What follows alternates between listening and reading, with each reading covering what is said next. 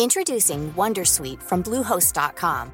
Website creation is hard, but now with Bluehost, you can answer a few simple questions about your business and get a unique WordPress website or store right away. From there, you can customize your design, colors, and content. And Bluehost automatically helps you get found in search engines like Google and Bing. From step-by-step guidance to suggested plugins, Bluehost makes WordPress wonderful for everyone. Go to bluehost.com/wondersuite.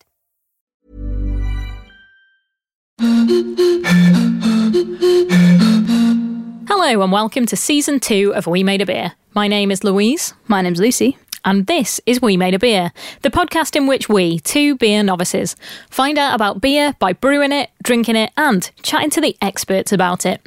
Last season was our first ever attempt at brewing beer and making podcasts together, and we had a whole lot of fun. But this is Season 2, which means we're going bigger, and we're brewing much better beer.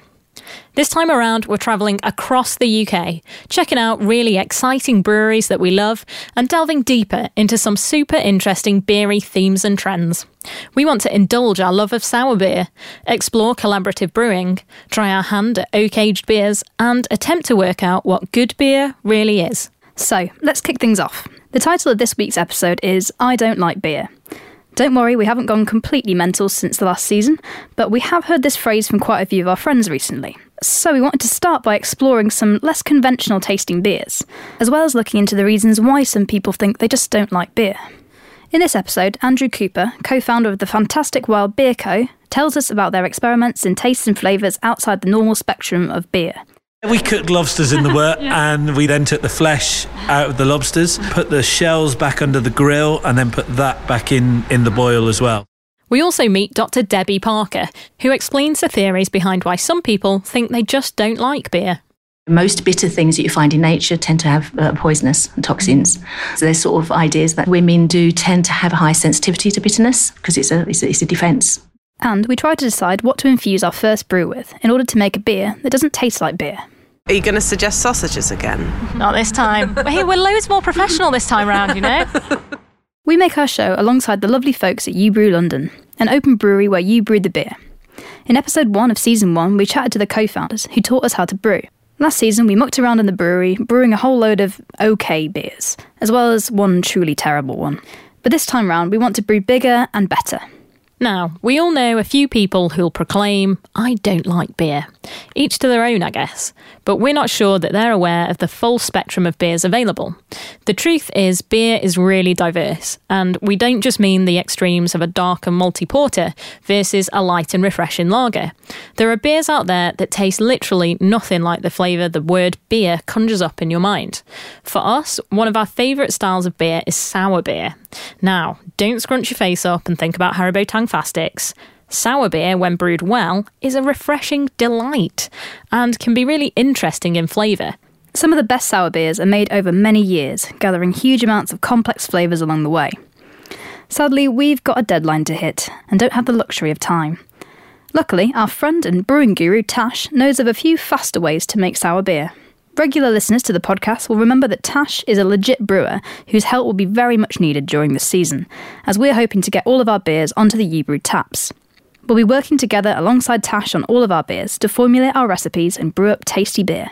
Before we started brewing, we took a couple of our favourite sour beers into You Brew for a tasting session. Tash, have you missed us? So very much. I spy some sarcasm there. No, I'm excited we're doing this again. So this week we want to brew a sour beer. I know there's some difficulty in brewing sour beer. How's that going to affect what we do today? So there are a few ways that we could brew a sour beer.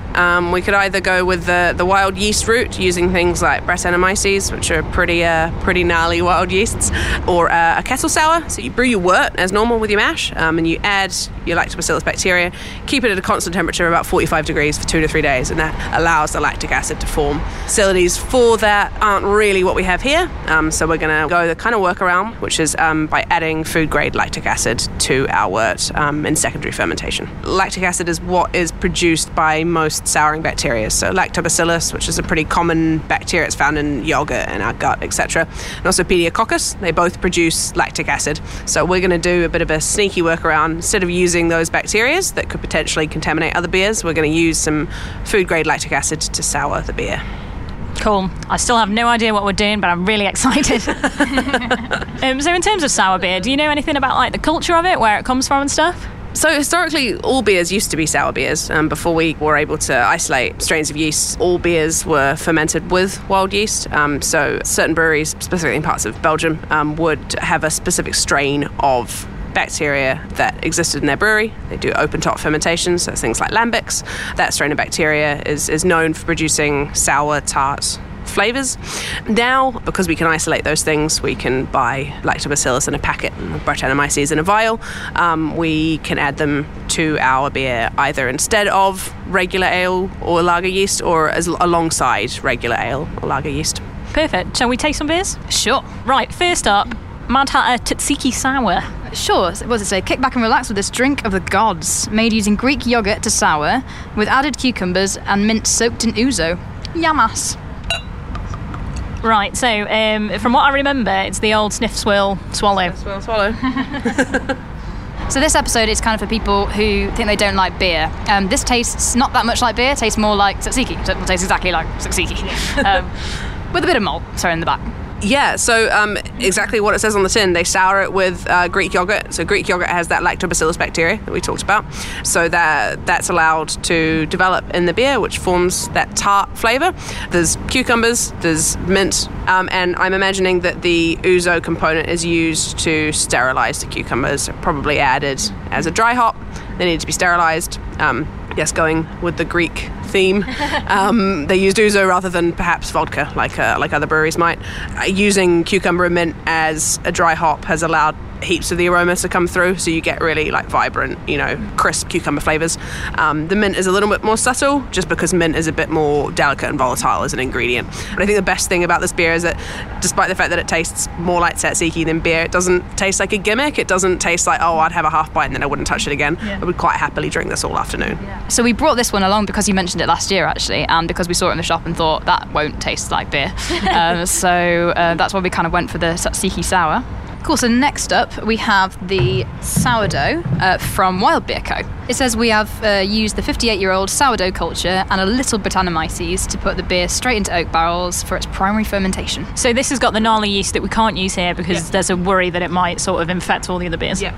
So the other interesting thing about this is that normally when things are barrel-aged, that's done after fermentation, so it's fermented in stainless steel and then moved into barrels, whereas this has been fermenting from the very beginning in oak barrels, so we should get a really interesting oaky flavour, a little bit of funkiness from the Brettanomyces. You get kind of dirty, earthy flavour, and then hopefully some nice kind of sour notes from the sourdough starter.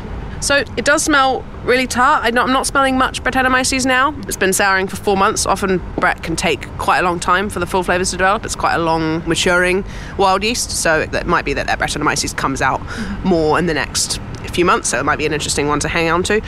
But you're getting a really lovely, like, kind of sweet sourness, bready flavour from the sourdough starter. It's lovely, really. Yeah. I thought these were a good sort of pairing. So tzatziki sour is an example of putting things into a sour beer, and this is an example, I guess, of just celebrating the sourness of a sour beer, right? Mm-hmm. Yeah. No, it's a really interesting combination of a few different souring techniques. I'm not getting much oakiness. I'm getting a little bit of sweetness, which I think is probably from the fermentation in the barrels. But I think there is just like a nice, sweet, kind of doughy acidity on it. It's beautiful. So if we could just talk about our recipe for a little bit. Obviously the theme of this episode is I don't like beer. So for us, we really want to kind of create something that either tastes like a familiar food or a familiar drink. And we've got a couple of ideas that we'd just like to throw your way and wait and see what your eyebrows do. And that's how we'll know whether it's a good one or not. Brilliant. Are you going to suggest sausages again? Not this time. Hey, we're loads more professional this time round, So the first thing I want to throw your way, due to an incident in our local garden centre, we now have an awful lot of lemon thyme. We kept going back and thinking we were buying thyme, but actually we were just buying more lemon thyme. So how about like a lemon thyme sour? What do you think of that? I like the idea. Obviously, like anything lemony is going to work in a sour. The one thing that concerns me is perhaps the play between tartness and the a herbal flavour of the thyme. It could work, but I think maybe if we visit some other options and weigh them against each other. Not totally sold on the lemon thyme just yet. What are you thinking? I don't know. The eyebrows are sort of a medium level. there. And I would concur. My eyebrows would concur. Okay. Other ideas we were thinking is like maybe summer drinks, so like cocktails. So maybe like Pimm's. I suppose Pimm's is quite fruity, maybe. It is, yep. I mean, cucumber, citrus fruits, all of that would definitely work well. Also still quite herbal, so on that same vein. What about something like a mojito? So some limes, some mint. We have a lot of mint in our garden as well in a minute. There was another incident in the garden centre. Brilliant. All right, so this is all out of convenience. You see, this whole podcast surrounds the charade. Surplus of herbs at your house. Got it. Mojito sounds great. I mean, obviously, lime zest, lime juice is going to give us really nice tartness to work with our lactic acid.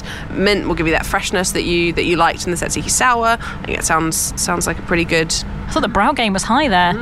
Good brow. Ooh, kind of brows. Yeah. Is there anything you can do about the sweetness? So with mojitos, you tend to have a tiny bit of sweetness in there as well, or is it kind of, should we just leave that and leave it to the tart? I mean, with the lactic acid we're going to be using, the predominant flavour we're going to get is tart. Acidity and sweetness are a matter of balance, so we could add some sweetness, but all that's actually going to do is make the acidity, the tartness seems lower. It's not, we're not actually necessarily going to get both of those flavours, but I think if we're going to go the mojito route, we're going to stick with the tartness. Cool. So how are we going to make this beer that tastes like mojito? Like in terms of the lime, what do we do there? So we'll use the lime and the mint as a dry hop. So it will go into the fermenter during secondary fermentation. If we're going to go mojito, maybe we could sterilise in some white rum. And I like this. We're riffing off each other here. In terms of the lime, are we literally just bobbing some limes in there? How's that work? What we'll do is we'll take the zest, and we want to avoid the pith, the white stuff. That's going to give us a soapy flavour. Zest has lots of essential oils. The flavour in the oils will remain, whereas the flavour in the juice, in the sugar, will ferment off a little bit. So we're going to get the most vibrant flavour from the zest. We'll put the juice in as well, because why not? I'm really excited by this. My brows have raised as well. Look at those go. They are. Have you missed us coming to your work and just getting you a bit drunk? These are the best days at work. Sorry, I can't do anything else. Very important meetings all day. And there we go. The idea was born for a mojito sour. For the full recipe, head to wemadeabeer.co.uk. In a way, this concept of if you don't like beer, you should try sour beer is something we've just made up. We don't have any science to back up our thought process. We just think, well, this doesn't taste like beer, so you might well like it. But that's not enough for us. We love some facts. So, we went off to talk to Dr. Debbie Parker. Dr. Debbie is a beer sommelier and a scientist. She's a biochemist with over 25 years in brewing research and currently works at a sensory facility called Marketing Sciences. Using a trained panel of tasters with super special taste buds, often called super tasters, Marketing Sciences can help companies conduct product and market research, covering everything from appearance, aroma, flavour, mouthfeel, aftertaste and texture. The panel score attributes on a scale of 0 to 100, which gives a brewery a full fingerprint of the beer they're exploring. We started by asking Dr. Debbie to explain how the process works. So we take people, we screen them, and we choose the people that have got the best sensory acuity, and we then progress and train them further. We're looking at how well they can discriminate between small differences in products, how well they can describe what they're smelling and tasting, because that's very important. You know, it's like something, if you give somebody something to sniff and they go, oh, it's like, oh, you remember, oh, it reminds me of, oh, being on the beach in, oh, what is it? Oh, coconut. Oh, yeah, that's it. So it's been able to recall immediately what those flavours are, and they need to be able to rate the intensity of those flavours in the product. So why is it important that humans get involved with this? Why can we not just rely on lab tests? Well, there are machines, the electronic nose and electronic tongue, which are very good at picking out certain compounds at very, very low levels, but they can't pick out the complexity that humans can.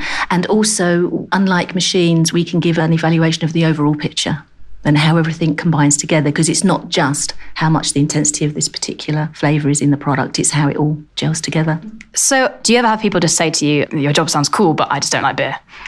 Yes, and I said, well, just give these a go. You know, you may be surprised. And within the normal set of beers, the standard ones, you know, the lagers and your ales, that, you know, we will put in wheat beers, and we put in sours, and we put in perhaps even ales and lagers that they're surprised at, because a lot of people get stuck on the same style or the same type of brand, and they think that's all that's there. And of course, we know that there's such a huge diversity of beer and beer styles.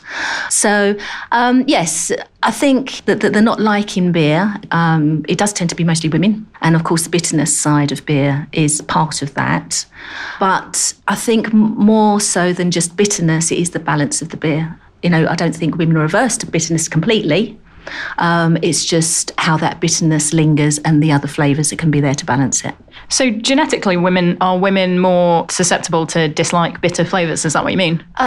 Yes. I mean, there has been a lot of studies shown that women do tend to have a high sensitivity to bitterness. And it may be that genetically it's evolved, because obviously we are the first port of call when it comes to nurturing babies. And, most bitter things that you find in nature tend to have poisonous and toxins. So there's sort of ideas that's how it's been developed, that women, are generally a little bit more sensitive to these, because it's a defence against taking anything that's nasty.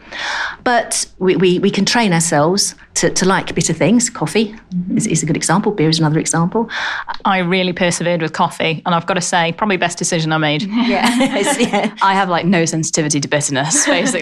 So I'm all about, very strong coffee. I can deal with much more bitter beers than Lou can. But bitterness is, there's various different bitter compounds. We've just named a few. We've got the hot bitterness in beer, you've got the caffeine, you've got quinine in tonics. So there's different types of bitterness, and you might not like one, but you might not mind another. So it's one of these things where exposure, experience, and if the experience is pleasurable, then you get over your dislike of that particular compound, if that's inherent.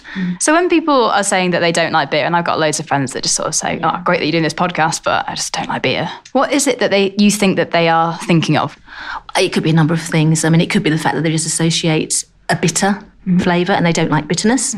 And it may be just the image that beer has got. The fact that, you have to drink it by the bucket, you don't. There's nothing on a beer bottle which says I must be consumed, in vast quantities.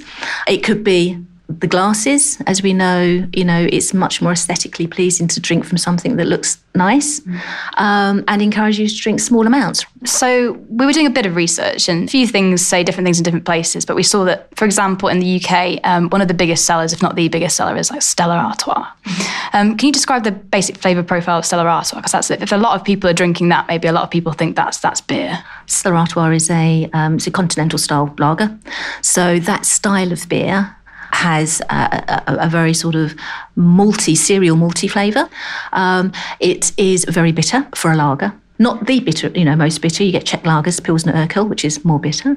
And obviously the Saaz hops gives it a very, very sharp, clean, citrusy, lemon, grapefruit character. So all in all, it's actually a full-flavoured and quite a challenging beer to drink.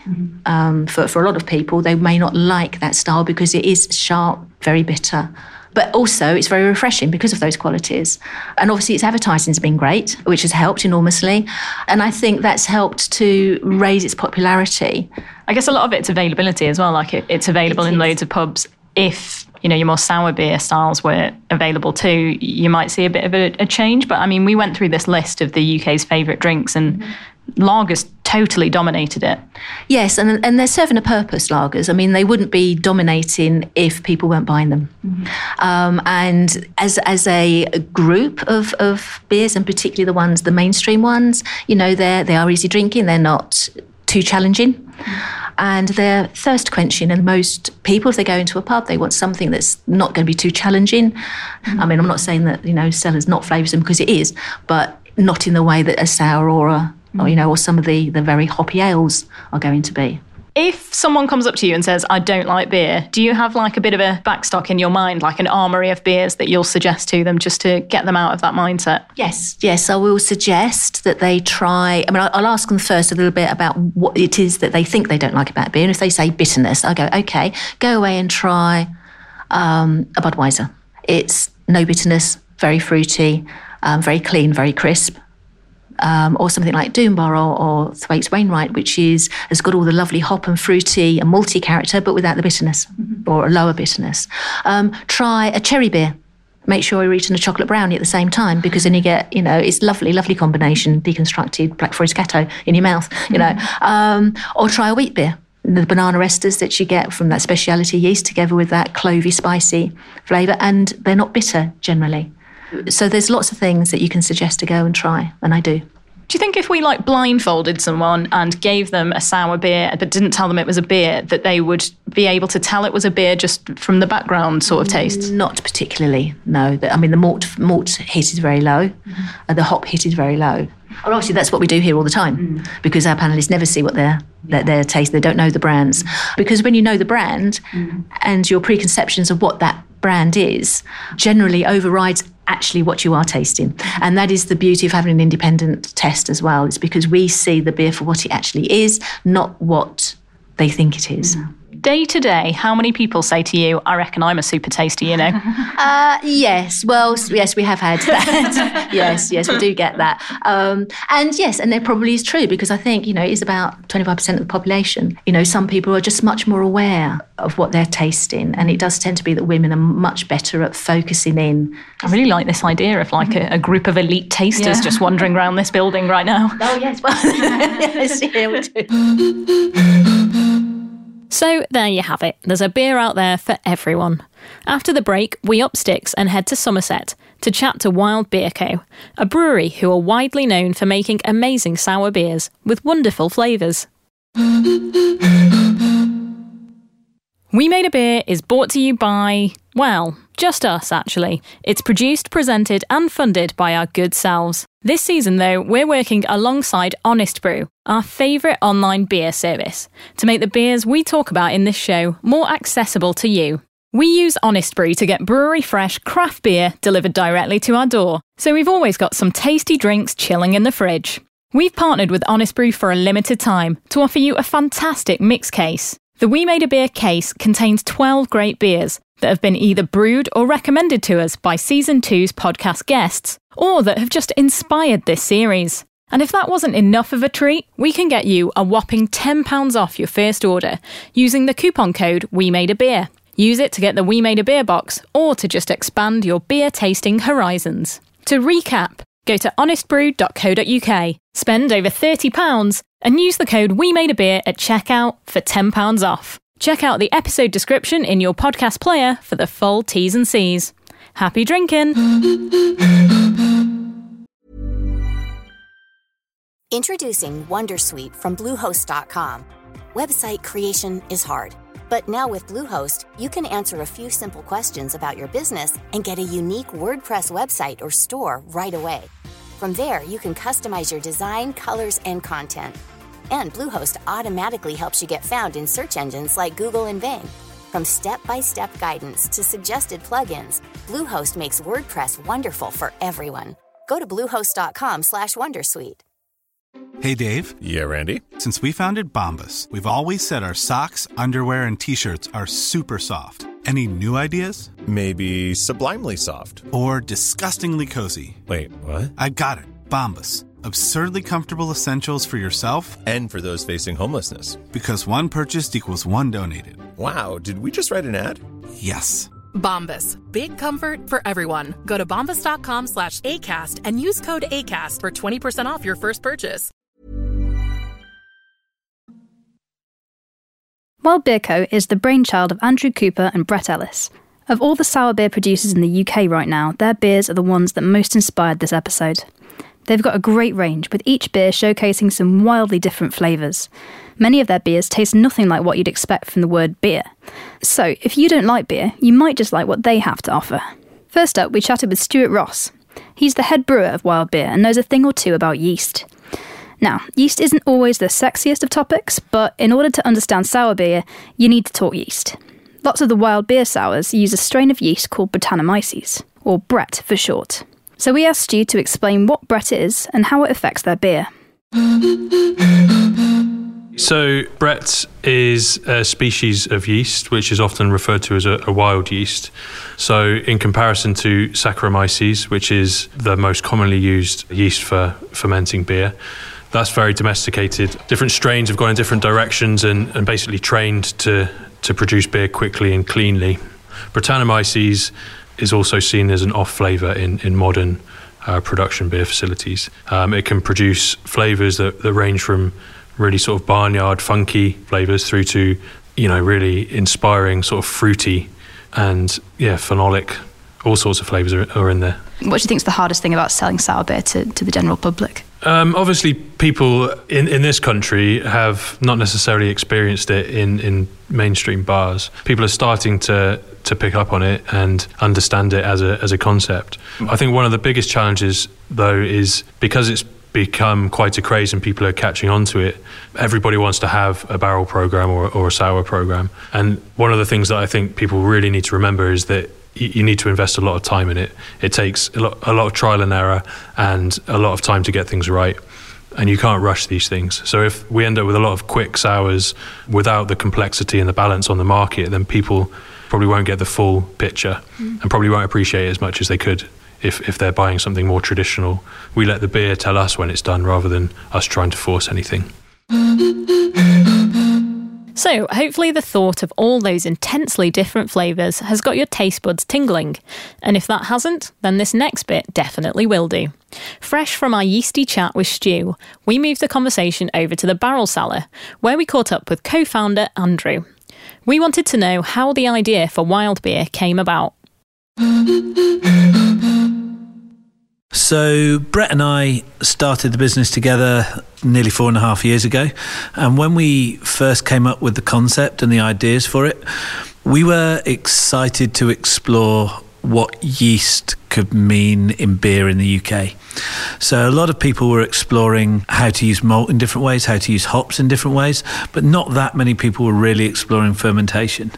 And we kind of thought of ourselves as both brewers, but also people who were genuinely excited by flavour. And we felt the most interesting and complex ways to make beer was using wild fermentations, making slow beer, maturing it in different ways.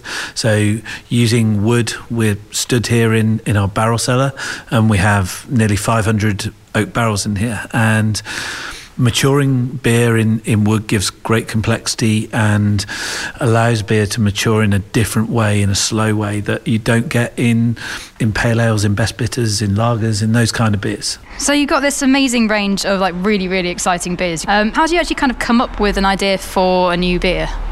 We tend to, I suppose, reverse engineer a lot of our beers. We might eat something or might drink something and get an idea from the taste or the flavour or the ingredient or even the process, and then kind of work that back into what a beer might be. So we wouldn't generally turn up for work and go, right, we're going to create a new beer, let's brew a porter. It might be, had this cocktail, had this dinner, had this ingredient where there was coffee grounds or cocoa nibs or something, and that ingredient then might inspire us to make a beer that ends up coming back to a porter base, for example.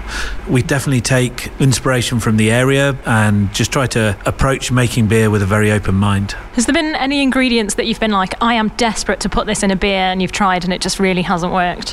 One of the beers we were disappointed with generally was a beer we made with elderflowers and strawberries. It was okay, but it didn't quite hit the highlights. I've tasted people who've used elderflower much, much better than we have in beer, and it's never been a flavour that I'm overly excited about. But we make some beers with foraged ingredients. We're luckily enough to be surrounded by hedgerows that are bountiful, and every year make a beer called Redwood, which is foraged autumn fruits, aged for a year in barrels and then released the following autumn. And that beer has always been quite exciting because we age each individual fruit in a different barrel, and sometimes individually they don't always taste amazing, but when you bring them together, the blend, it turns into something quite special. So even when you may not find something that you love, actually when it's part of a bigger thing, it can be a really interesting flavour. Mm-hmm. So say you've got something really random, like we noticed that one of your beers has got lobster in it. How do you go about taking such a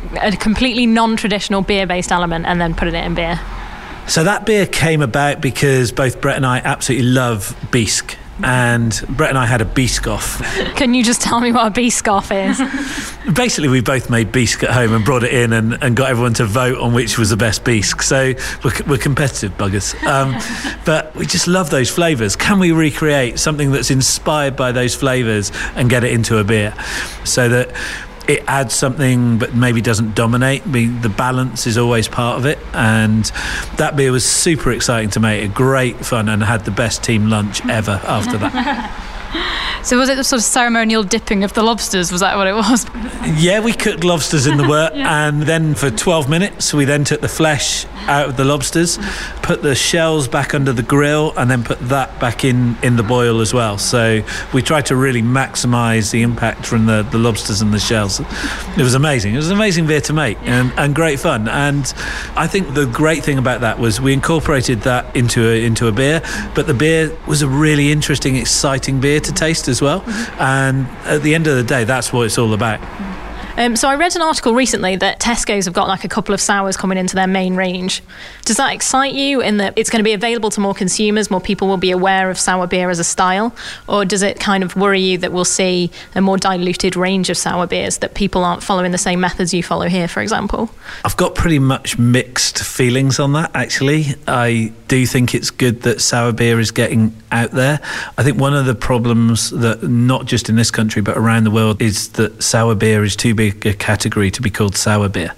Let's be honest, a kettle sour is a very quick and simple beer to make, but it's quite a one-dimensional beer. That's not to say there are not some nice ones out there, but it's not the same as the 500 oak barrels here, very slowly making sour beer that have a level of complexity and balance to them that you just can't get when you make a very acidic beer very quickly. I was asked at the beginning of the year if I thought sour beer was going to be a trend for this year, and I don't think in any way it's going to be a mainstream trend at all this year, because I don't think there's enough people making really good, interesting, exciting sour beers. Beer's become such an industrialised process, such an industrialised product, that for so long it's been about price, and now there are premium options out there, and there are different ways of people approaching making beer, and I do think there are some challenges on that, but the premiumisation of some beer styles is only a good thing, right? That people make slow beer in the same way they make slow cheese. I'm here on a dairy and they make one of the best cheeses in the world, but it's aged for well over a year, and they have to do that, and it's not a block cheddar that you buy in Tesco's. So we have to work out how we communicate with the consumer for them to understand what we're trying to do, I suppose. I was wondering, because lots of your beers go in barrels and each barrel might have a different flavour, and each year the barrel tastes slightly different. Do you struggle with sort of like consistency in terms of flavours?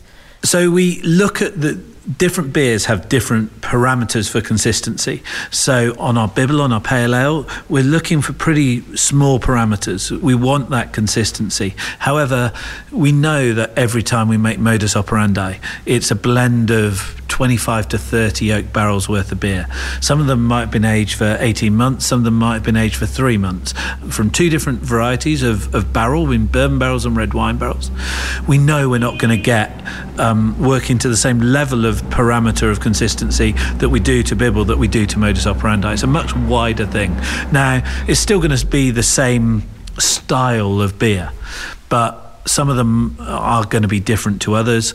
On a lot of the beers like that, we maybe bring them out once a year. So with our Redwood, for example, that has different forage fruits in it depending on what's grown well, what's been a good year, and what's around us in the hedgerows. So we're going to have some differences there, but we tend to talk about those beers maybe in terms of being a vintage, in the same way that a winemaker might, and we accept that different years and different ingredients and different barrels are going to have that. So we work to just wider parameters, and I think as long as you explain that and you talk about that maybe on your bottle or in the literature that surrounds what you do, then I think that's a pretty good answer for people. And it can also be something that's really exciting. Is 2015's Redwood vintage better or worse than 2016's? Do you find that like quite a lot of wine enthusiasts really like wild beer because of that?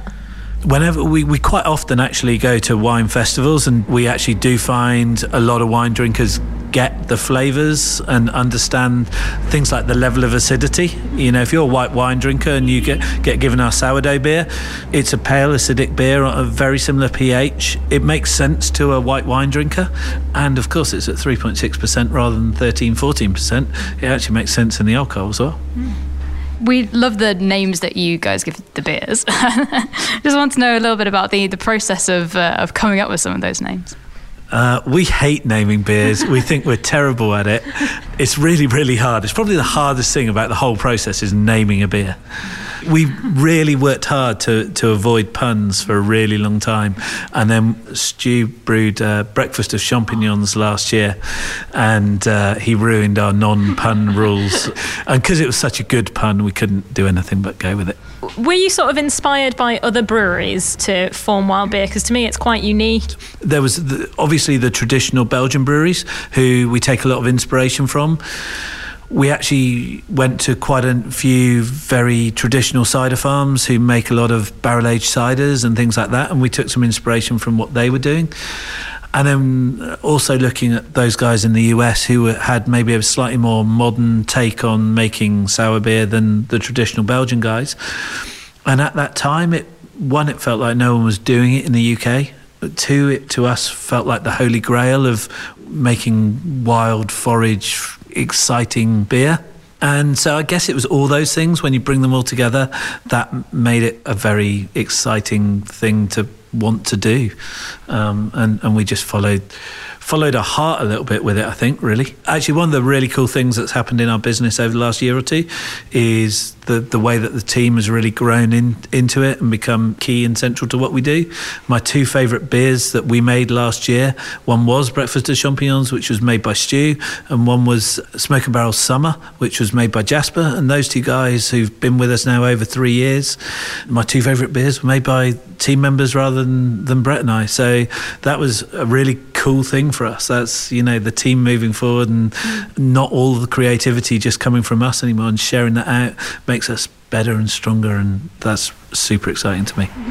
So you're really well known for doing these quite sort of boundary pushing kind of beers. Why do you think you guys are one of the few people who are really doing, like, pushing those flavours? Why do you think more brewers aren't taking those kind of risks, I guess? We do what we do because we are excited by taste and flavour, in the same way that a Michelin-starred chef might approach their food and look at ingredients in a different way than someone who makes pub food. Now, you can make an amazing burger. There's God knows how many burger restaurants in this country right now, and some of them are incredibly good at what they do. And it's kind of the same with beer, right? There's an awful lot of pale ales made in this country right now, and some of them are amazing. And those people are brilliant at what they do, but they don't push the boundaries because they're not interested in pushing those boundaries. It's not their thing. And they love those pale ales, and they're passionate about them, and they're brilliant at them. And we just maybe approach things differently because that's our mindset. We're just excited by different tastes and flavours, and we want to try and show those off in a different way. In so many industries in this country, we almost get held back by our traditions. And that's cool up to a point, but people get excited by taste and flavour. They want to go and taste Heston Blumenthal's food or Tom Kerridge's food or those guys who do amazing things with food and flavour. I guess we want to approach making beer in that kind of different way. Wild Beer was an amazing brewery to visit in a beautiful part of the world. So from Wild Beer's amazing slow beers to our beer. At the beginning of this episode, we tried our hand at brewing our own quickly soured beer. Inspired by the concept of making a beer that doesn't taste like beer, we decided to make one that tastes like a mojito cocktail. Here's how it went down when we first tasted it. So, first beer that we brewed is a mojito sour inspired by the popular beverage, the mojito, which is a sour beer infused with lime and mint that was soaked in, I think we went for quite a premium rum, didn't we? We didn't even go for basic. Yeah, it was pretty dark rum, actually. Oh, okay. Not conventional, but I can see why that might be delicious. Also because it has sugar in quite a lot of the time, and we didn't want to put sugar in it, so we thought a dark rum, that can have a little bit of a kind of sugary taste to it too, so... I like it. So, I actually can smell mint. I thought I wouldn't.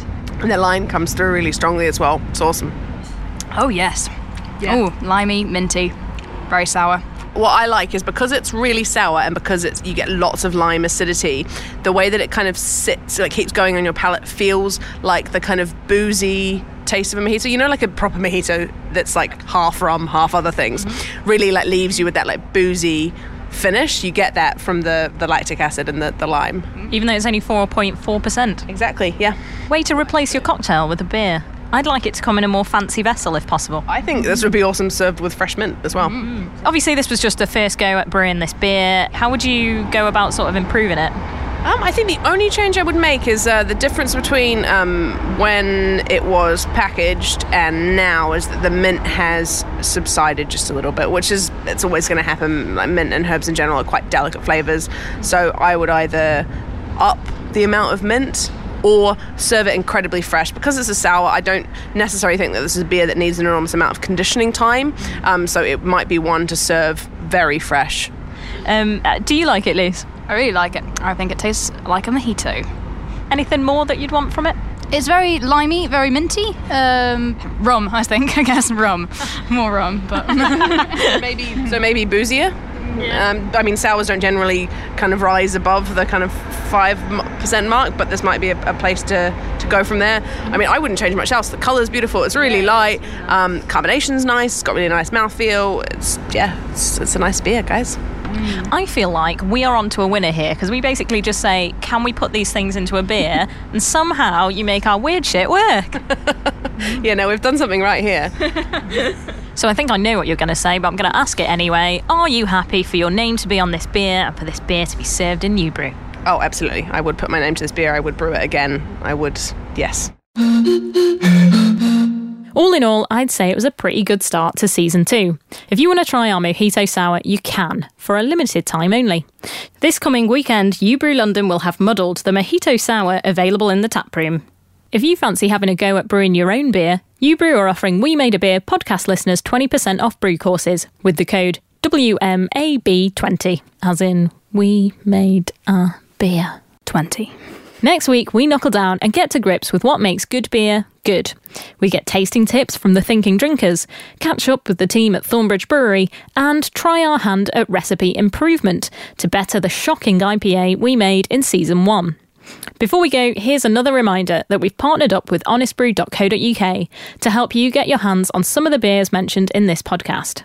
Use the code WeMadeABeer at checkout to get £10 off your first beer order. If you like this series, please do leave us a review and share us with your friends. When you review our podcast, you help us to move up the chart, which makes our podcast more visible to more people. We'd love it if We Made a Beer got into more people's ear holes. So if you've got a foodie friend or a parent who's into pubs, please do share We Made a Beer with them. As always, if you want to get in touch, drop us a message. We're at We Made a Beer on all the social channels. Thanks for listening. Bye-bye. Head over to Hulu this March, where our new shows and movies will keep you streaming all month long. Catch the acclaimed movie All of Us Strangers, starring Paul Mescal and Andrew Scott. Stream the new Hulu original limited series We Were the Lucky Ones with Joey King and Logan Lerman. And don't forget about Grey's Anatomy. Every Grey's episode ever is now streaming on Hulu. So, what are you waiting for? Go stream something new on Hulu. Hi.